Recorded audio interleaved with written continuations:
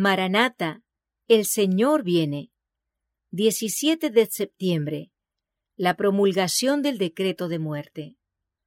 Y se le permitió infundir aliento a la imagen de la bestia, para que la imagen hablase e hiciese matar a todo el que no la adorase. Apocalipsis capítulo 13, verso 15.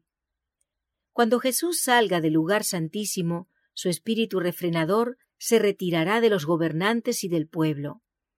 Estos quedarán bajo el dominio de los ángeles malos. Entonces, por consejo y dirección de Satanás, se harán leyes tales que, a menos que el tiempo sea muy corto, no se salvará ninguna carne. Vi que los 4 ángeles iban a retener los vientos, mientras no estuviese hecha la obra de Jesús en el santuario, y que entonces caerían las 7 postreras plagas.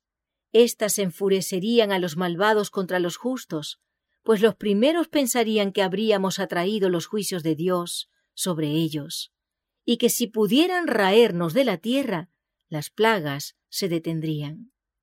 Se promulgará un decreto para matar a los santos, lo cual los hará clamar día y noche por su libramiento. Ese será el tiempo de angustia de Jacob. Vi después que los hombres importantes de la tierra consultaban entre sí. Satanás y sus ángeles estaban atareados en torno de ellos.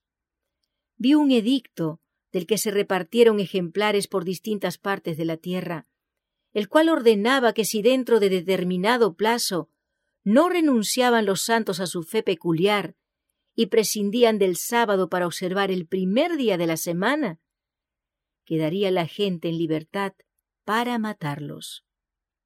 Por más que un decreto general haya fijado el tiempo en que los observadores de los mandamientos puedan ser muertos, sus enemigos en algunos casos se anticiparán al decreto y tratarán de quitarles la vida antes del tiempo fijado. Pero nadie puede atravesar el cordón de los poderosos guardianes colocados en torno de cada fiel. Algunos son atacados al huir de las ciudades y villas, pero las espadas levantadas contra ellos se quiebran y caen como si fueran de paja. Otros son defendidos por ángeles en forma de guerreros. Con ternura y simpatía, los ángeles han presenciado la angustia de ellos y han escuchado sus oraciones.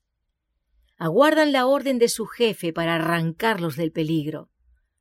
Pero tienen que esperar un poco más.